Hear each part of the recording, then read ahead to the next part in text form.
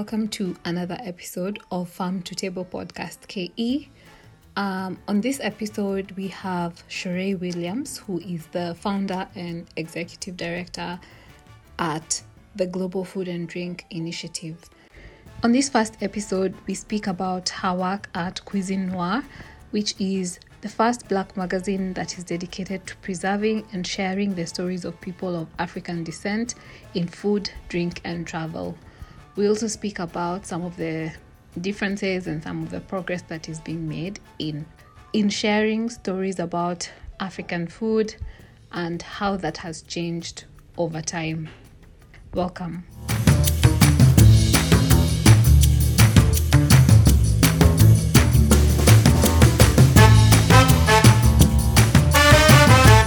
Today we have a guest, Sheree Williams, and I'll give her a chance to introduce herself to the audience. Welcome, Sheree. Thank you, Wambui. Thank you. I'm excited to be here. Great to have you.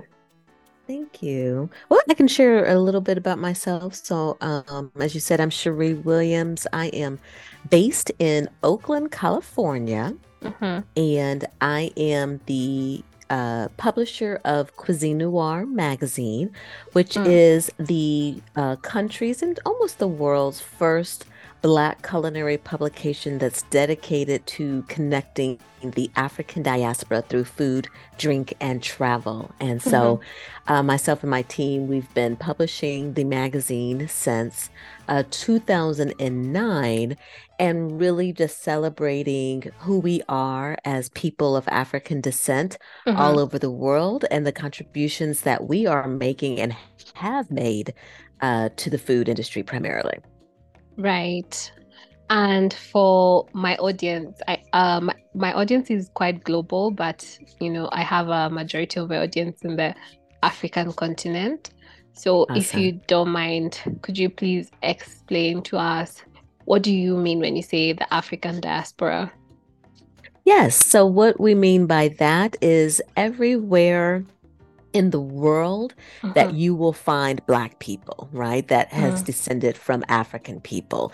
And so we know from history the atrocity of the transatlantic slave trade that took many of us to Brazil and to Colombia and to the Caribbean and of course America, Canada, etc.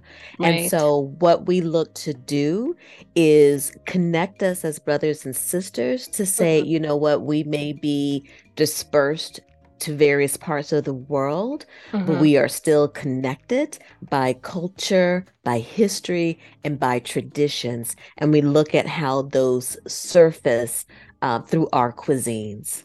Right, that's true. And that's actually very interesting because the same as when we had our conversation previously, we talked about how similar it is that we as Black people in Africa, so Africans, our diets have also really changed just because of the colonization. Because, during the colonial times, our diets completely changed from what we used to do previously. So it's great that your organization is working to tell those stories. Yes, thank you. I think it's very important, especially as many of us, Black in America are discovering our roots. I think it's very important. I was at an event this past weekend on April 15th through an organization called African Ancestry, and they are the only company in the world that helps Black people trace their roots back to Africa. And the goal is to trace them back to Africa before the slave trade began. And so it was great in the excitement of individuals knowing that, their maternal was traced back to Nigeria or to Guinea-Bissau and Angola and just different countries. And so more and more of that awareness is happening, and it's very exciting. And then we Mm-hmm. also see it in the culinary industry where especially Black chefs are really putting their culture and who Mm-hmm. they are on a plate versus trying to be so French and, other um, cultures that they are not, but that have been deemed the highest esteemed in the culinary industry. And now Right. we're saying, you know what? No, it's not. You can Mm. make any cuisine that you want to make, and that is the cuisine that can reign in your household or in your restaurant, etc. So, Right. That's so true because we find that so like Italian cuisine or French cuisine, that's even if you go to, let's say, culinary school and you want to be a mhm. successful chef, that's what's considered as, you know, the best kind of the highest level of being a chef. So that's really Absolutely. interesting. Mm, Absolutely. There's a book, hmm and we interviewed her, and it is by Diane, and give me a second. I'm going to pull it up. It's on Cuisine Noir. We did an article on her. hmm Doctor, I always call her doctor, but she's not a doctor. She's a culinary historian, but Diane Spivey, hmm Spive, and it's called At the Table of Power. And mm, it really talks about, it's a very deep, but very a wonderful book that I recommend. And mm, it talks about how when it changed to where when we as Black people were in the kitchens cooking and hmm doing all of that, and then the change when it came into wow, this could be sort of prestigious, and mm, this could start to really be something more than what it is, and how Black people were sort of kicked out of the kitchen in a sense, or not mm, given the rightful rights of what we contributed to the culinary industry. And mm. that's really what started the erasure of our contributions and overlooking them and not telling the right narrative. So it's a very powerful book. Right, right. That's so interesting. And also, and really an unfortunate situation because even not just with food, even when it comes to beauty standards, hair. Mm-hmm. So, for example, Mm-hmm.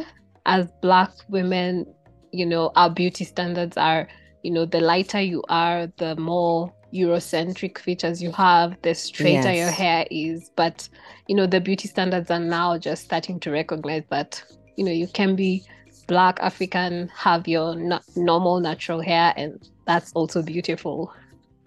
Absolutely. And, Mm, the whole thing of whiteness is very real, mm, in terms of how whiteness shows up in so many aspects of our lives, right? And mm-hmm. I think we as Black people have to say enough is enough so that these industries can change. Right.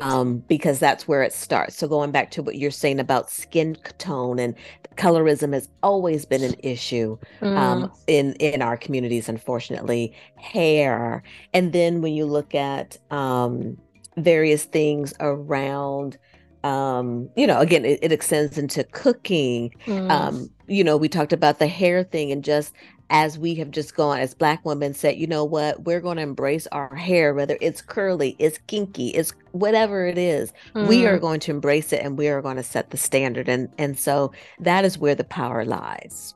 Yeah, There's really power in your protest that way. yeah, and it's wonderful. I'm really happy that we are starting to make those strides in that direction, and I'm really excited for the next generation to, come into a world where, they're Black and that's okay, and they're beautiful, Yes. and yeah. Absolutely. And you know what, too? It really starts young and at home. And I'm Mm, so happy to see so many amazing books, mm, that tell our young Black boys they are kings, tell our girls that they are queens, and mm, that's how they should be treated. There's books. I don't know if you saw the documentary, or the cute little documentary Hair Love, that mm, won various awards, by Matthew Cherry, I believe. And it's so cute, and how mhm. the little girl and her hair, and It's just that's where this all starts. And because I know growing up, we didn't have that. We had the quote unquote Eurocentric whiteness standards of beauty growing up. But now Right. with my niece, with my nephews, we can instill that in them early so that they know. And so when they get to an age, especially as you know, that those years, the teenage years, that's very important, that Mm. that foundation is there, then they know who they are to continue moving forward into being a young adult and then into be adulthood. Yeah, right. And also the book by Lupita Nyong'o. She's a Kenyan actress, Oscar Hmm. winning, and she wrote the book Sulwe and talks about being dark. And do you know what's funny actually is that we live in the African continent and majority black um population, but the Eurocentric and the whiteness, the standards are still here as well. So like you said, colorism, so lighter skinned women are Hmm. more beautiful than darker skinned. So it's quite unfortunate. It really is. It Yeah. really is. Yeah, I feel like we digressed quite a bit. Yeah, let's go back to talking about Cuisine Noire. So could you tell me and also the audience what are the major differences that you see in, what was previously Mhm. black food and what is currently now consumed by the African diaspora? There's a thing where we have always been put in a box. Mm-hmm.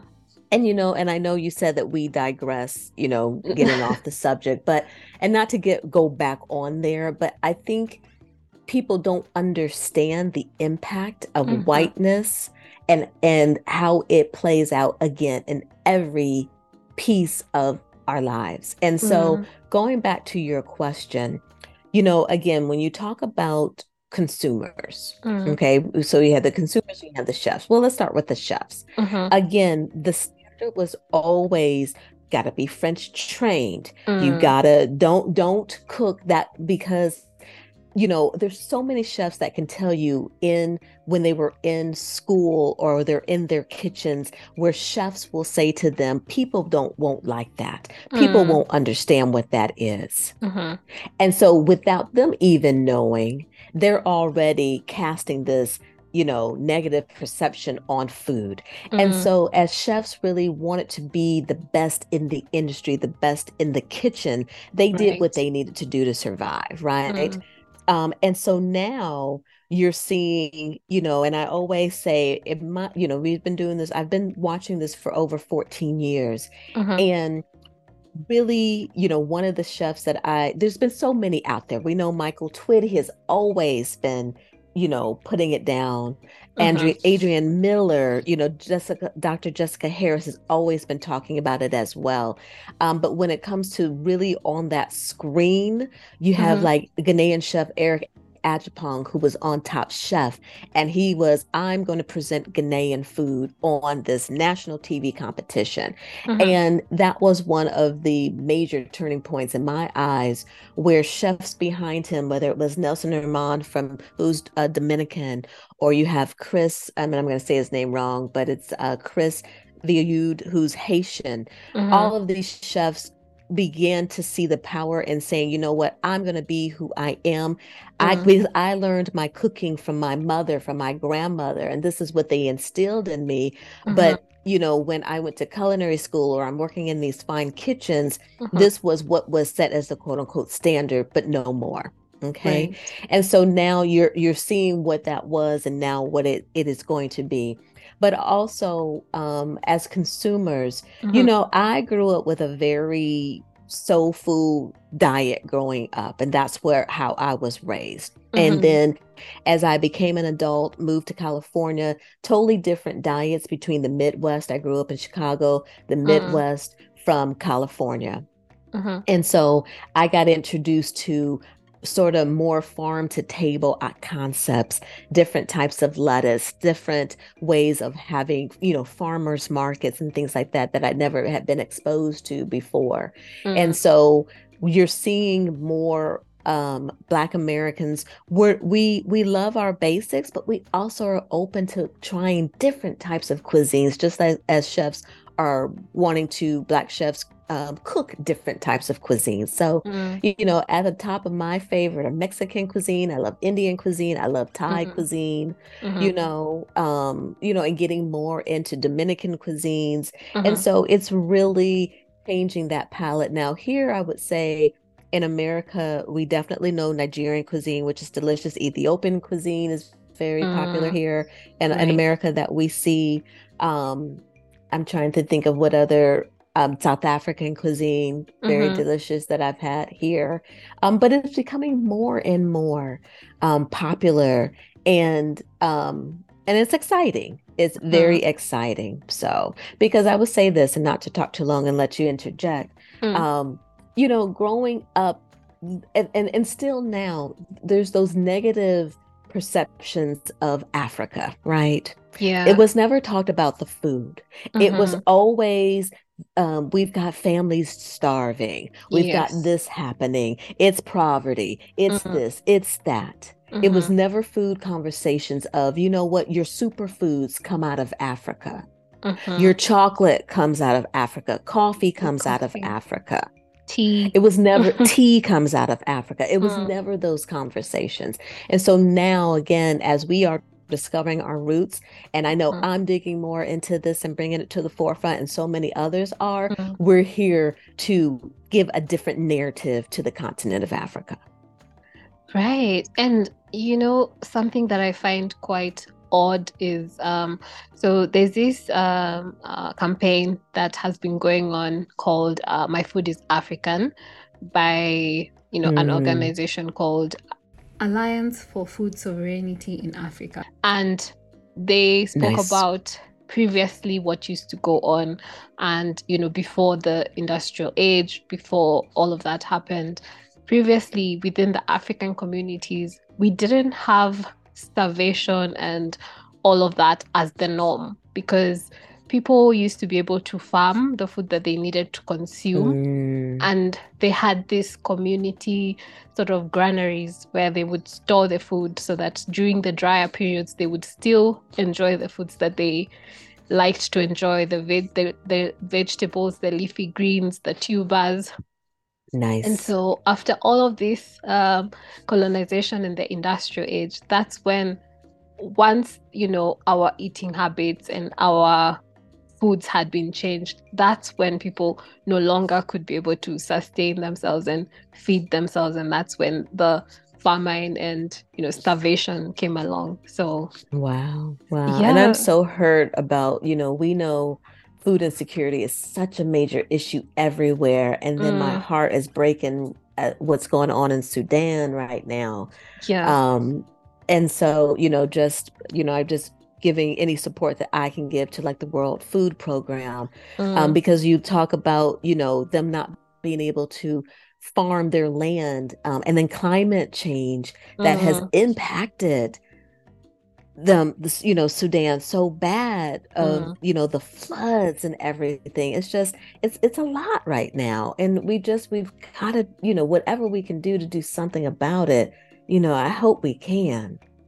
Yeah, yeah, it's really a bad situation, and even in Kenya during the beginning of this year, we've been experiencing anyway the past couple of years, drought and like prolonged droughts. And so I remember at the beginning of this year, every time you'd watch the news, there'd be a news story about how a new area people are now, facing famine. People are, at risk of dying because of lack of food. So it's a very Mm, unfortunate situation.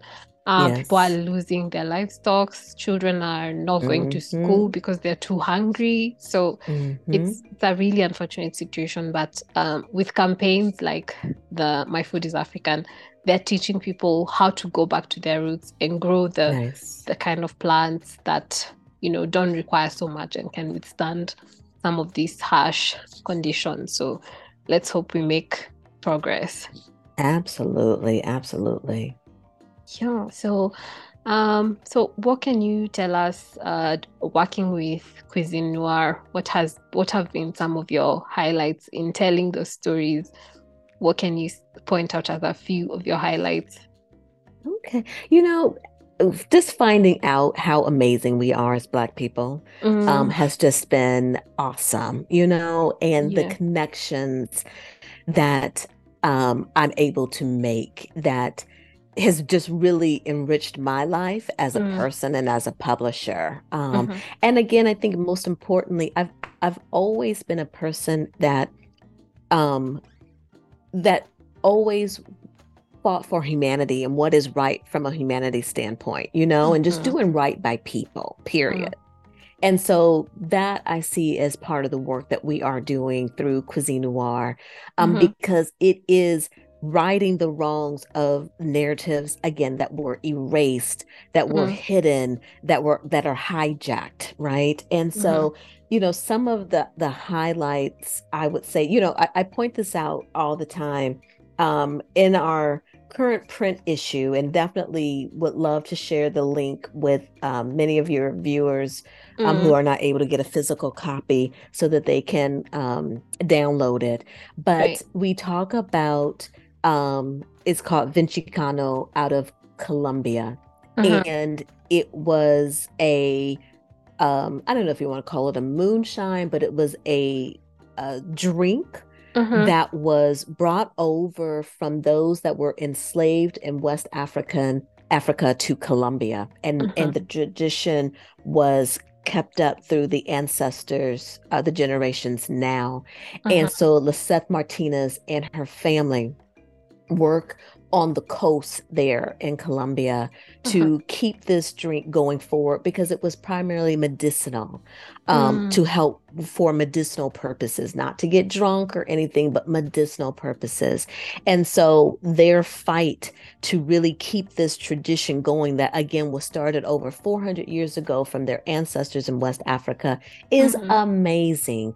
And so we want to continue to support her and tell her family story, because it's mm-hmm, important that as she continues to bring that story to the world, mm-hmm. that, not saying that it won't be told correctly anywhere else, but it was important that she tells that story, and that people know that. And then Right. also, I'm excited about what's happening on the continent of Africa in terms of the reclaiming of land and resources. So, for instance, chocolate, we talk about that, and making bean to bars there in Africa versus harvesting the cacao and sending it in, having it go Mm, to, Switzerland and France for the luxury right. chocolate or whatever. We're seeing the Right. quote unquote luxury chocolate being made there in Mm, Africa. So, very excited about what's going on in Ghana with chocolate and Nigeria with chocolate. And then, of mm, course, coffee. Those that are reclaiming the coffee stories, mm, Vava Anguini, with Vava Coffee, and how she's telling the story of Kenyan coffee, and mm. just that excitement there. Pierre Tiem with Fonyo, and what he's doing there. So, we're hearing all of these exciting stories that I'm just so happy and excited about to share, and make sure that, our audiences know about them, because Mm. again, our food stories have not been told for so long. Yeah, and it's true because like you said, with the African continent, the only food story that the world knows is that, people are hungry and Hmm. all that. So yeah, I'm happy that we are now able to, stand up and speak about, our experiences. Even with that campaign, like My Food is African, they Hmm. really emphasize the reclaiming of even our traditional crops, our traditional food Yes. crops. And now even organizations like the UN through the Food and Agriculture Organization are now coming up and reclaiming those crops. So for example, this is the year of the millet. So we're reclaiming millet, which is such a rich Nice. food, Hmm. and it's easy to grow. It doesn't require a majority of the chemicals that, and the fertilizers that some other crops require. So it's wonderful to see that the even the organizations are getting behind these kinds of projects? If I liken it to what's going on as well with farming here in the US.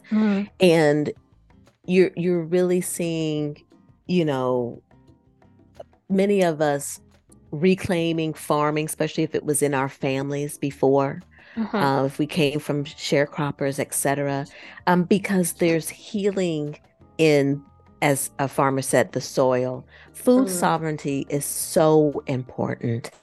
And I know many of the story was, as enslaved people, brought here because of our knowledge of farming, right? And rice, sugar cane, all of that. And then when that ended, we wanted to get far away from it, right? But then now we're seeing reclaiming it because of the importance of food and food sovereignty and how everything is happening. And so, just as what's being reclaimed around the traditional crops, the indigenous crops, we're seeing, it's beautiful seeing Black people return back to the land and understanding that story and how important that is. I was just talking to a young woman who is leaving. I think she left or is leaving corporate America to become an urban farmer and doing superfoods. She's doing, oh my goodness, it's a berry. Starts with a G, and I'm sorry, I'm forgetting. It's like G. Oh, I'm not even butcher it, but I know the berries. Yes, that's it. Thank you. But her excitement around being able to be a part of the whole food sovereignty movement that's going on around within Black farmers right now. It's just Jamila Robinson, who has the show Homegrown on Magnolia Network, and how she is working with families to create gardens in their backyards, and how she left a corporate career to really do this. It's just exciting. So I say that to say that we're just, as a child, how when we're raised and we can't, mom and dad are getting on our nerves and they're telling us this and they're telling us that. And then when we become an adult, whether we have kids or not, we go back to seeing what mom and dad said was right. And so now we're going back to what the earth was planted, what was there all along that we strayed away from. And now we're finding our way back to it. That was part 1 of our conversation. Join us next week to catch part. Please find all resources that have been referenced in this episode down below in the show notes. And as usual, if you would like to be a future guest of the podcast, or if you would like a more personalized conversation, feel free to reach out to me at farmtotablepod@gmail.com or on social media at Farm to Table Podcast KE on Instagram or Farm to Table Podcast on Twitter. Till next time.